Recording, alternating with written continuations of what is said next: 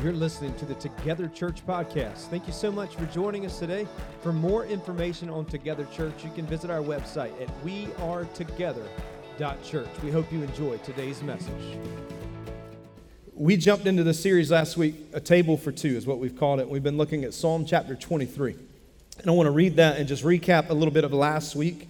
And then I want to pick up this week and discuss what kind of table we're looking at this week. And so in Psalm chapter 23, the psalmist David writes these words. He says, "The Lord is my shepherd, and I shall not want. He makes me lie down in green pastures." And by the way, I misread this verse last week, and I was at home last Sunday night, and I had an epiphany.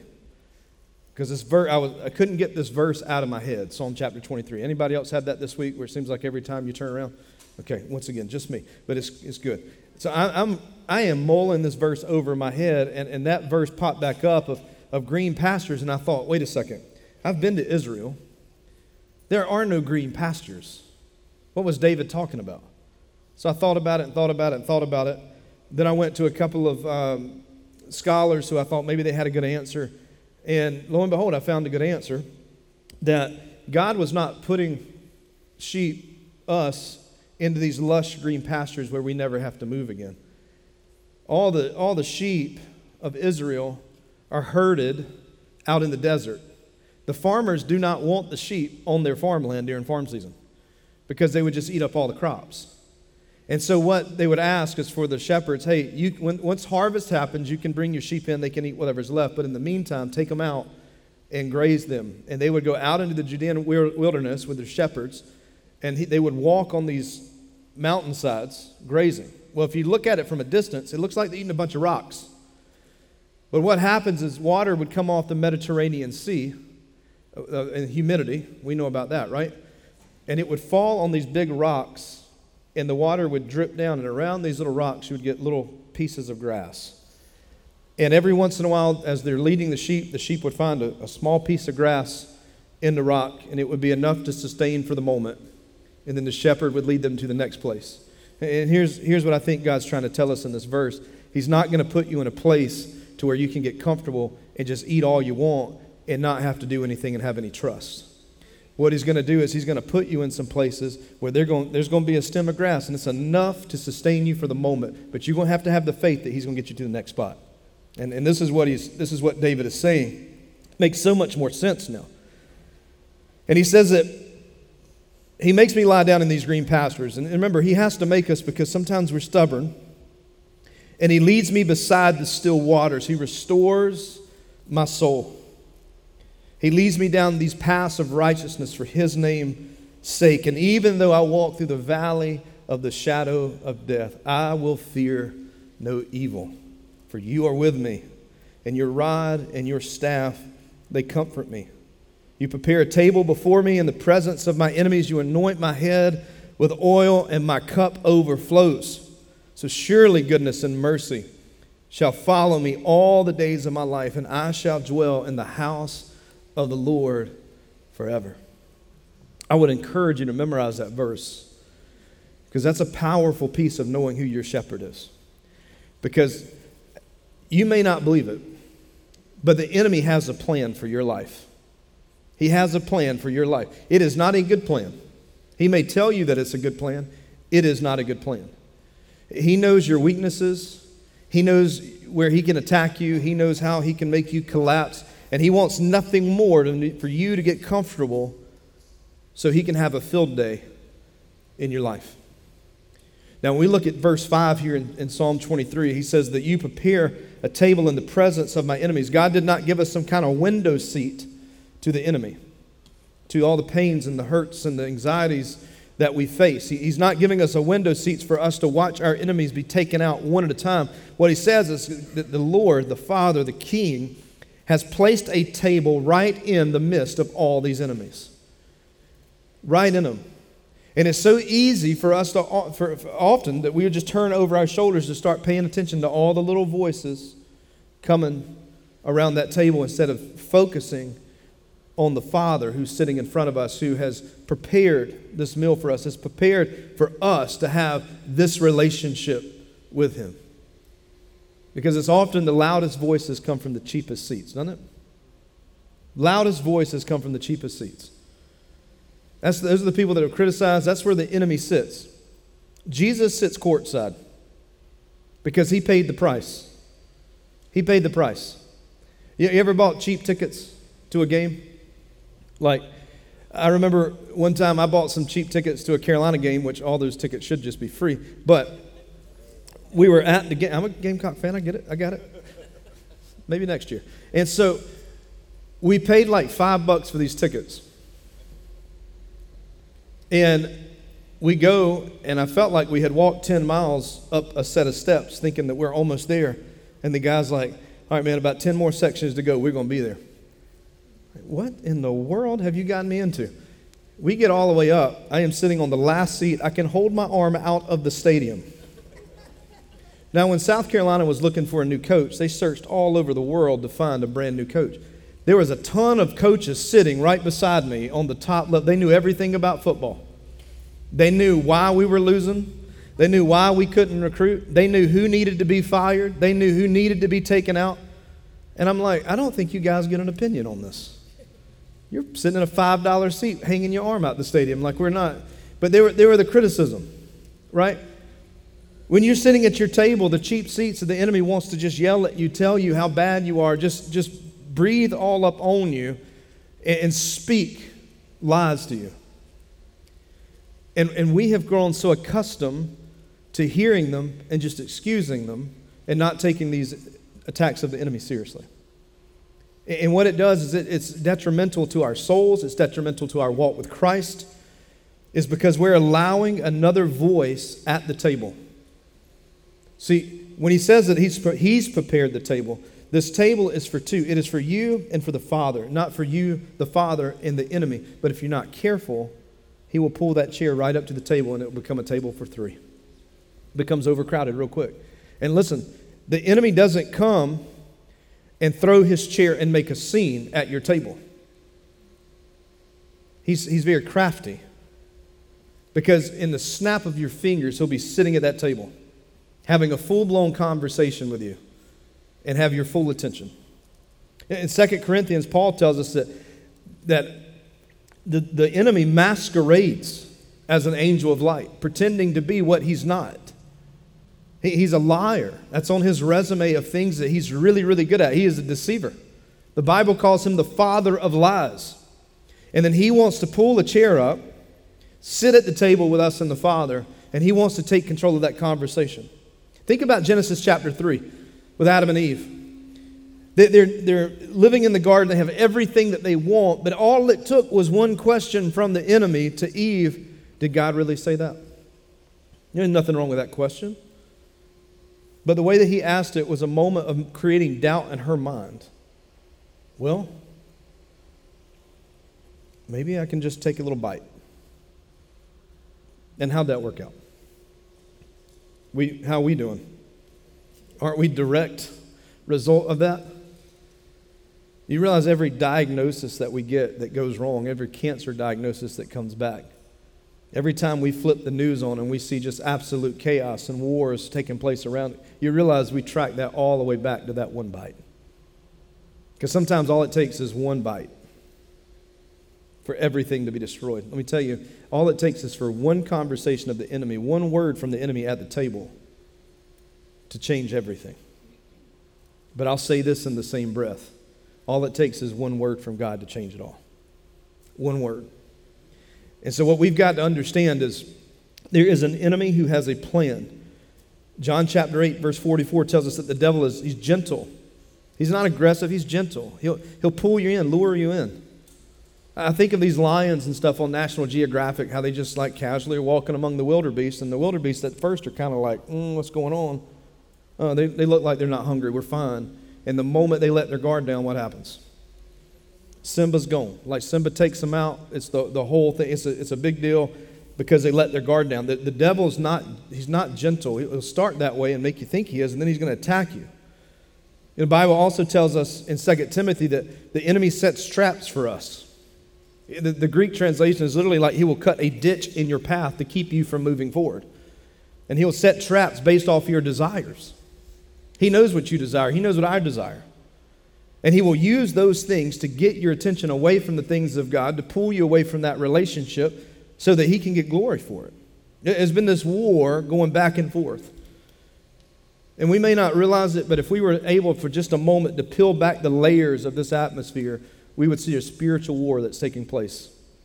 And then we live in this dream world sometimes that there's nothing happening. But there's a battle for your soul. There's a battle for your soul. And here, the enemy is not trying to be gentle. He is setting traps for you. The Bible said that he's like a lion. He just goes around like a lion, making his loud noise. And the Bible tells us not to listen to that. But he makes a noise. And the noises that he makes, all you got to do is turn the news on. Watch the news for 5 seconds. That's his noise. Read through social media of the negativity. That's the noise. Look at the conflicts we have between people. That's the noise. And I think if a lion came up in this place right here, I don't think that anybody would just sit there. I don't think that. Could be wrong. I would hope that you wouldn't. But you know what they say? You just got to be able to outrun the person beside you. That's it. Right? So if you go in the woods, take somebody that's just a little bit slower because that's the person that's going to get eaten. I want to give you 4 things this morning. On your handout, there's 5 things, but I'm going to give you 4. And you can fill in number 5. You can add anything you want in that spot. You're welcome. The enemy is very strategic, and we have to be strategic to understand what his lies are. Like, how do we know when the enemy has pulled a chair up at our table? How do we know that? And I'm going to give you 4 ways that, and they're numerous, by the way, so there's not like, here's the 4 things that you've got to do. No, I'm just going to give you 4 of these because he's very crafty. He'll create something brand new by morning. But let me give you 4 things that you need to be listening for. If you want to know, is this table for 2 between me and my Father, or has the enemy pulled his seat up? Because the first thing that you're going to realize, one of his strategic moves, his strategic lies, is the lie of comparison. The lie of comparison. Because it won't take long when you're sitting at the table with the Father before you glance over and look at somebody else's table and think, man, I really like what that table looks like. I like what they have. I wish I had that. And we start this whole comparison. It's just better at another table. In John 10:10, he says that I have come, or the thief comes only to, listen to this. This is the plan he has for you now. The thief comes to steal, to kill, and here's the one that should really bother you, destroy you. Destroy you. Now, if I told you that in our kids area, we had everybody fill out applications to serve back there, and all of our children's volunteers, they all qualified, and every one of them had the gift to steal, kill, and destroy. Y'all feel comfortable about your kids being back there? Mm-mm. Now, if I said that was a security team here, like, yeah, we want those guys. They can steal somebody right out the service and do all those things. But you wouldn't put your kids in a position with somebody that you didn't trust. Why would you put yourself with the enemy who has far greater ways to harm? There's nothing good. And see, what happens is when he gently brings that chair up to the table and he masquerades himself as if he has good intentions for us, there's no good intention. Because we're sitting there with a liar and a murderer right there at the table, listening to him, hearing him. And the sad thing is that a lot of times that we will give him the time of day. Can I just tell you, he doesn't earn the time. He's not done anything to deserve my time. Period. And so I can't give him that, because what he'll do is he'll start to say things is that he's come to steal, to kill, and destroy. But listen to what the word says. Jesus says that I come that they may have life. Listen, not just life, but he's come that you may have life more abundant. And Jesus is saying, you think you're living now? Come live in the flow of the gospel, and let's see how that is. Because I have plans for you. Can I just tell you, the Spirit of God operates out of abundance, and the spirit of the enemy operates out of scarcity. He operates out of scarcity. Jesus has an abundance of everything that we could ever ask or imagine. The Lord is my shepherd, and because he's my shepherd, I shall not want, because my shepherd operates out of abundance. Abundance. The enemy can't say that, because he's having to scratch for everything he possibly can. He's at the bottom of the barrel trying to pull it, because he knows how this thing's going to end and he's going to lose. So he's trying to do whatever he can to go out in a blaze of glory. Bon Jovi. And so if he can get you distracted and have you focusing on what somebody else has, focusing on the other table and not worrying about this conversation that's happening here, then the enemy's got you. He's sitting at your table at this point, because he's always going to tell you that there's something better at the other table. He's always going to give you these false promises, always wanting you to think that the grass is always greener. We have that syndrome sometimes, don't we? That we think the grass is always greener on the other side. You know, the reality of that is the grass dies on both sides of the fence. And the reason that it might be green on the other side, they may have put it over a septic tank. And we're struggling. I want what they have. Their table looks nice. That grass is green. How do I get that grass? And we don't realize. We don't realize that we suffer from this syndrome, that we feel like we have to compare everything because the enemy's telling us that they have it so much better than you do. Isn't it true that Bob in your office has the better position? It seems like he gets every break in life. He's gotten the bonuses. He gets all the accolades. He's got a wall employee of the month for the last 15. And you're going, man, I wish I could be Bob. But yeah, nobody's paying me any attention. I've been in the same job doing the same thing. I haven't gotten any kind of award at all. And sometimes they forget to mail my paycheck. Y'all been there? If you work for yourself, that's not good. You should be employee of the month all the time. Or what about the person that just seems like their whole life is just put together all the time?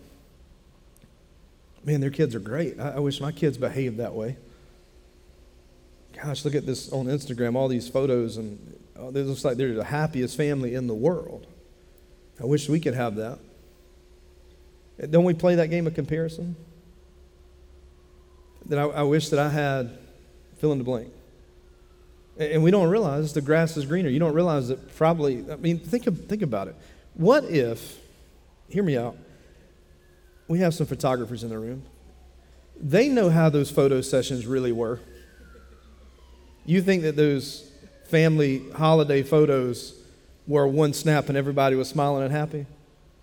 No, there was some stain remover sticks trying to get stains out of shirts.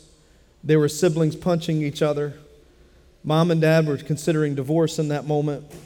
They were questioning their whole lives. Is that photographers? Am I right? This is the way this sometimes goes down? Am I wrong?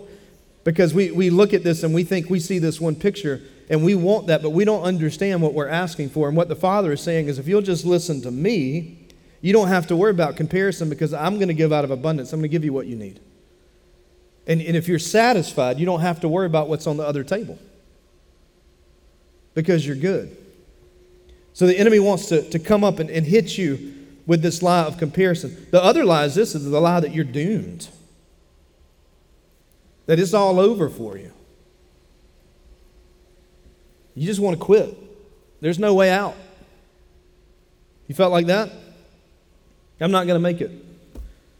This is a bad season. I'm just not going to make it through this season. I feel like every time I turn around, there's something. Anybody? Relationships, something goes wrong with your mortgage, your car breaks down, your dog's sick, whatever it is. It's like I feel like I'm doomed. Like life is bad. I'm not going to make it. I just want to give up.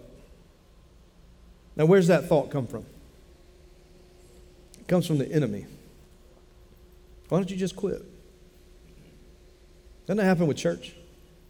Oh, you don't need to be around people. You're good. You can get church at home. You don't need church. Just read the Bible every once in a while.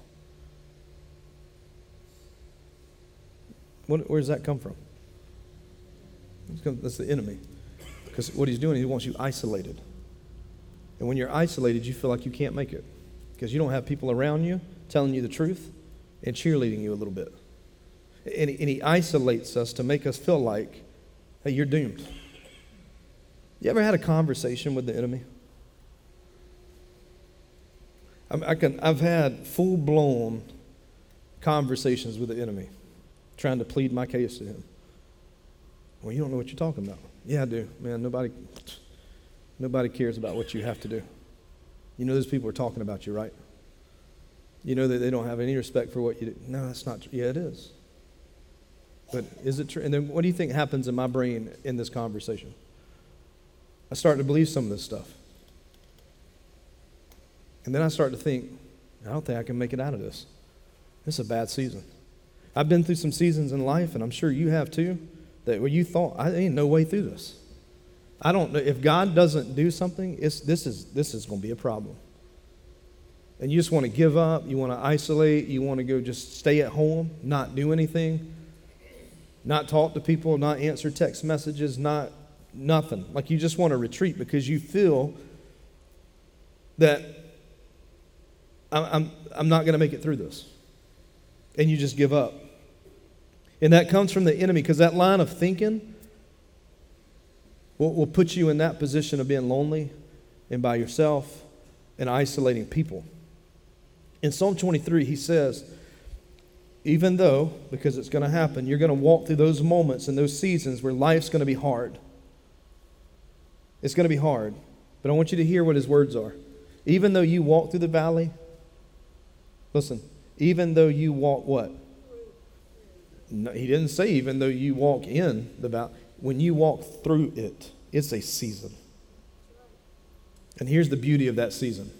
Even though I walk through the valley of the shadow of death, I will fear no evil. Why? Because you are with me. See, the enemy wants you to think that you're by yourself. Nobody cares. I'm going to get you out here, and you're going to start wanting to give up on life. But here's what the shepherd's saying. No, you're not, because I am with you. I am with you through the hard times, and I'm with you through the good times. There's this point that where we think, is God really with us? Because I've been there too. You have too. We've asked questions. Where are you? Are you not paying attention to what's going on in my life right now? And we've been there, and we've pleaded with God. We've had these conversations with God that I just want to give up. Where are you? But did God move? He's always been there. It reminds me of the story of the couple when they first met. They were driving the pickup truck with the one seat in the front, and when they started dating, she would sit right here beside him, and his arm was around her, and they would drive. Y'all know what I'm talking about? Y'all see these people in the squatted trucks? And God, please bless these people. And over time, they separate. They get married, and they grow older together, and then he's sitting on the driver's side, and she's in the passenger side, and one day she looks over and goes, why don't you sit beside me like you used to? And he said, well, darling, I never moved. You did. Isn't that our relationship with God? That over time we get so comfortable that we will move away from him and we're not with him. So he says that when we walk through this valley, it's a season. Don't give up. I'm with you. It may not go the way that you think it's going to go, but he says, I'm with you. I'm with you. Paul says in 2 Corinthians chapter 13, because we have to be reminded sometimes, do you not realize this about yourselves? And he's talking to the Corinthians who are very corrupt. And he says, do you not realize this about yourself, that Jesus Christ is in you? You're not alone. As believers, we're not alone. He lives and dwells within us. He's closer than we think we are. Than he is. He is with us. And I think sometimes that we have to be reminded. The enemy will say, man, you just need to give up. It's over. You're not going to make it through this. And Paul's saying, no, listen. Do you not realize that Jesus lives within you? He's the good shepherd. And because he's the good shepherd, and because he lives with me, I will fear no evil, because he is with me. His presence is everything. He says in Psalm chapter 77, verse 19, it tells us that your road led through the sea, your pathway through the mighty waters, a pathway that no one even knew was there. We didn't know how we were going to get out of this, and the psalmist says, but there was a path that was already there that we didn't know about. God's going to take you down places that you don't know where it's going to go, but there's a pathway, and He's the one that knows it. His word's a lamp into our feet and a light into our path, is it not? And He says, you don't give up. You may not see the pathway, but the Lord sees the pathway. There's hope on the other side. The enemy is going to tell you everything that is opposite of that.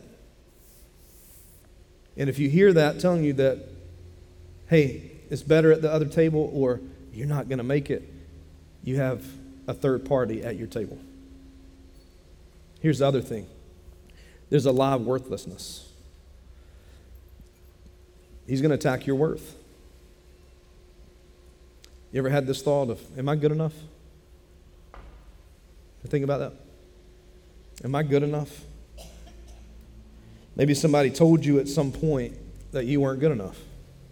Maybe a spouse walked away from you. Maybe a parent bailed out on you. Maybe you wish that you had this relationship with somebody and they didn't, and you just felt like you just weren't good enough. Your job told you can't work here anymore. Friends walked away from you, and you had this thought that I'm not good enough. Can I just tell you that the Not Good Enough anthem was composed in the pits of hell? That's where it came from.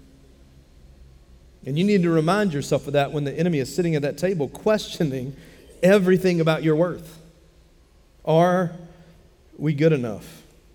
Because wouldn't you agree with me that when somebody tells you that in some way, shape, or form that you're not good enough, it's crippling, isn't it? It's crippling. I remember somebody telling me, you'll never be a good lead pastor. It's like, man, probably right. Probably right. I had that thought all my years of ministry. You'll never be a good youth minister. I was a good youth minister. There are a lot of rules written because I was a good youth minister.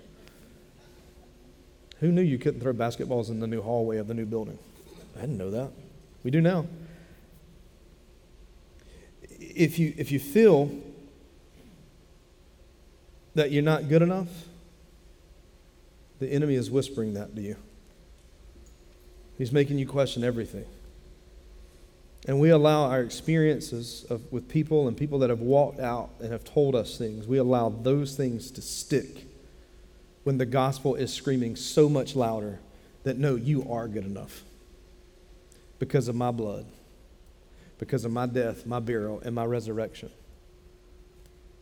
And I think we often forget that the Holy One has invited us to this table. He's prepared it. He's fixed the meal for us. He has pulled our chair up for us. And He has paid the bill on the bill. So who's this creep, the enemy, thinking that he can just pull up to the table and start questioning everything about me and what my worth is? But this is what he does.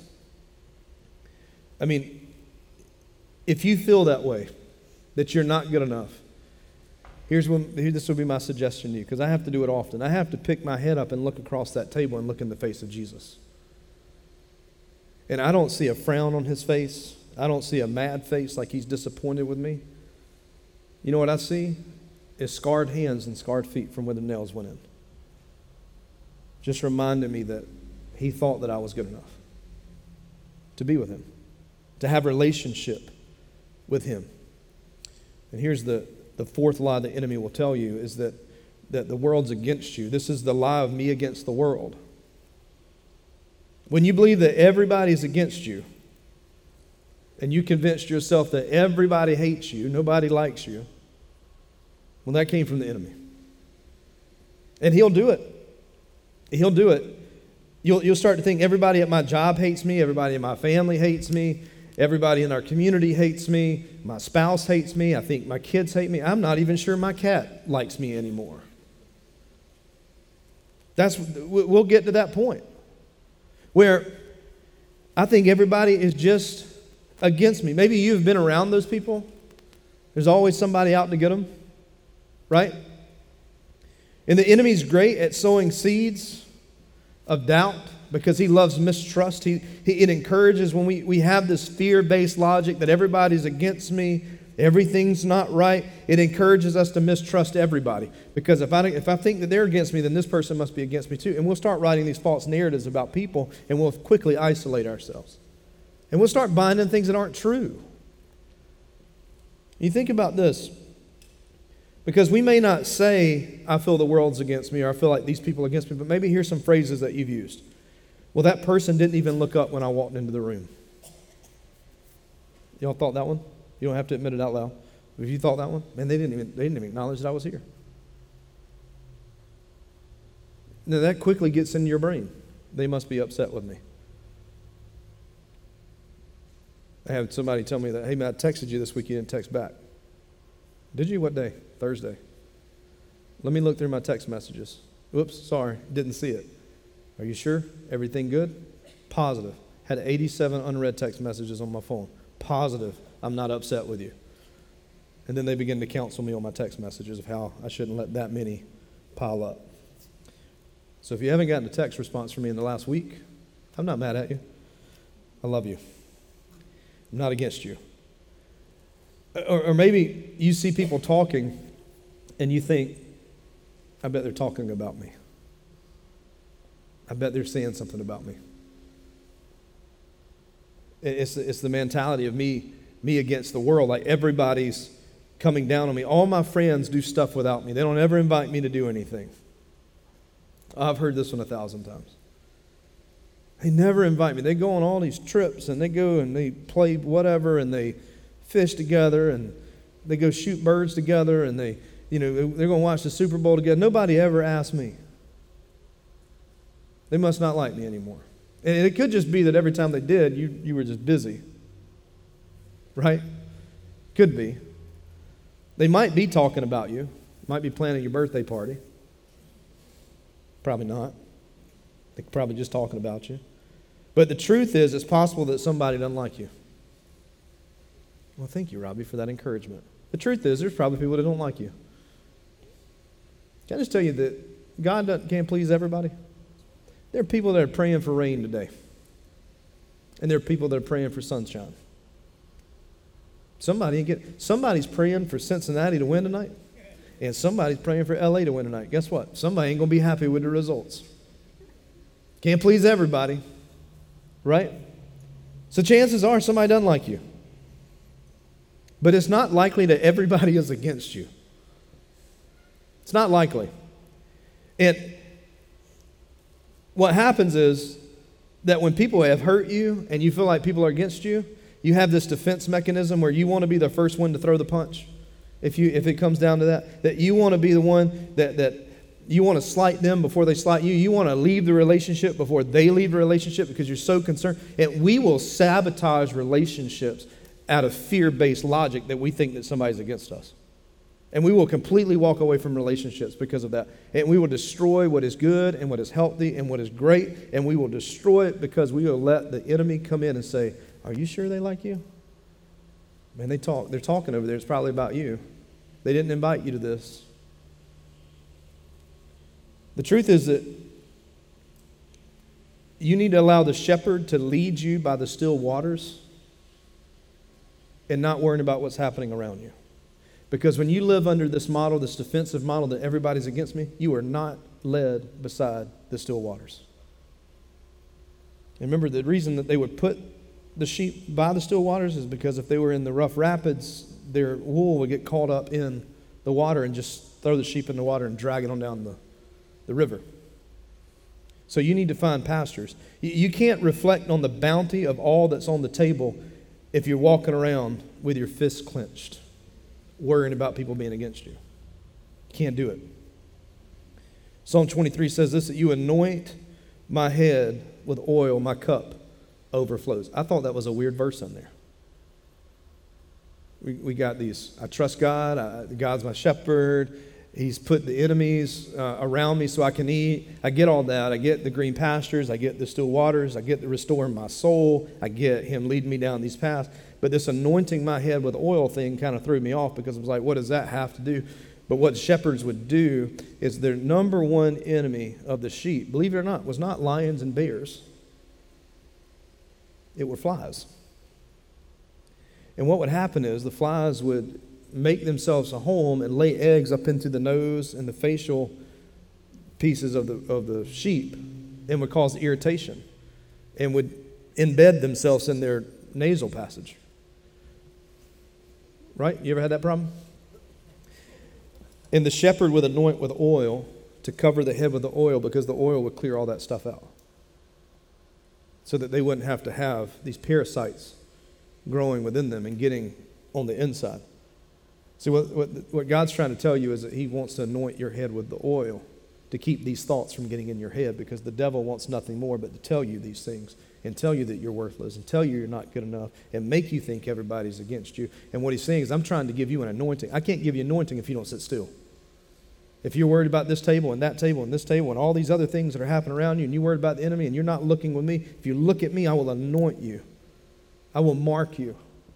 I will prevent these thoughts from getting into your head and letting them to go crazy. That Paul says that we take captive every thought that comes in. And we make it obedient to Jesus. So God, through his word, wants to protect you from the aggravation and from the lies and from the deception of the enemy. But it only comes at his word, and you're going to get that at the table. He has set the table for us to sit. You tracking with me? The table allows you to change the narrative from everybody hates me to everybody's against me, is that God is for me. And there's nothing better than these words, that God's got my back. He fights our battles for us. All we're called to do is to be obedient to the things that he's asked us to do. That's it. And that all happens at the table. Jesus didn't send a messenger to tell us how valuable we are. Jesus didn't send a messenger to tell us how valuable we are. Jesus came himself and showed us how valuable that we were. When he came and he dies on this cross, and he comes himself.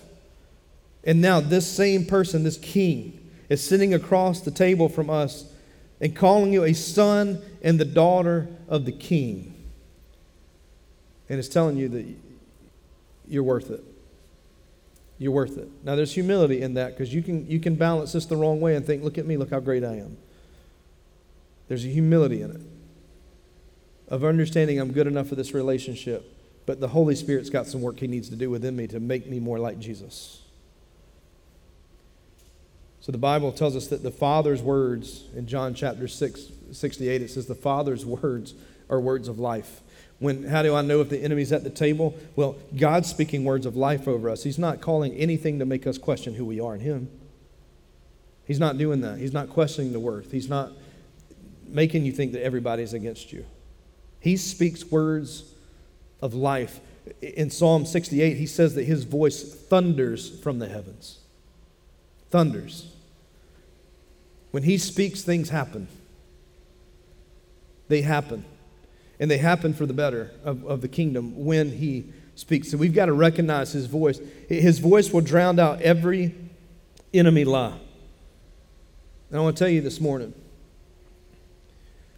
the enemy's voice is drowned out when we start letting the Father speak and have this conversation. And we can kick the table and kick the enemy in the leg underneath the table to make him leave, because he has no place at the table. And so this morning, my thing is that I worry about all of us, and myself included, that sometimes we allow the enemy to come and sit, and we've gotten comfortable with him sitting there.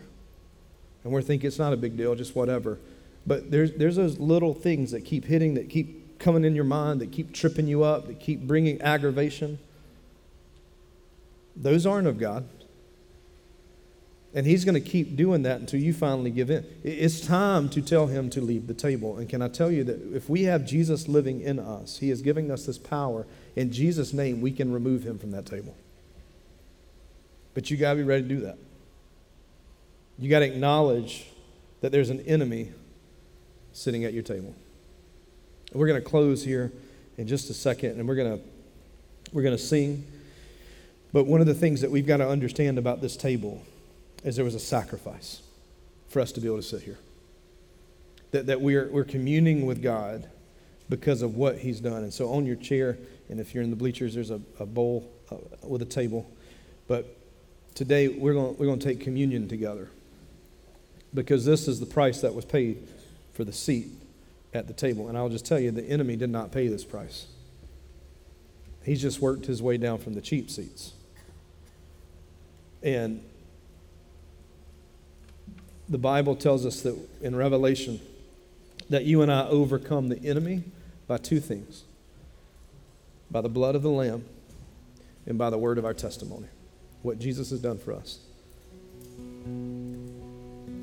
And today, we take back our seat at the table with the Father, and we're going to decide, is there an enemy sitting here right now? Because I can tell you, after last Sunday, I got home, I'm sitting in small group, and I heard the chair screeching across the kitchen to the table.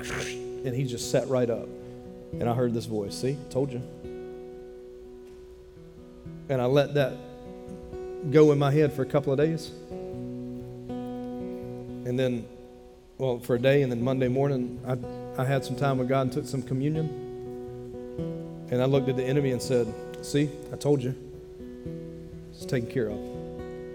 So today we're going to take communion as we sing. You can pray, examine your heart, ask God, where have I allowed the enemy in to sit at the table? What lies are being spoken that aren't true? You may have something that's completely different from what I've given you. You may have something very specific.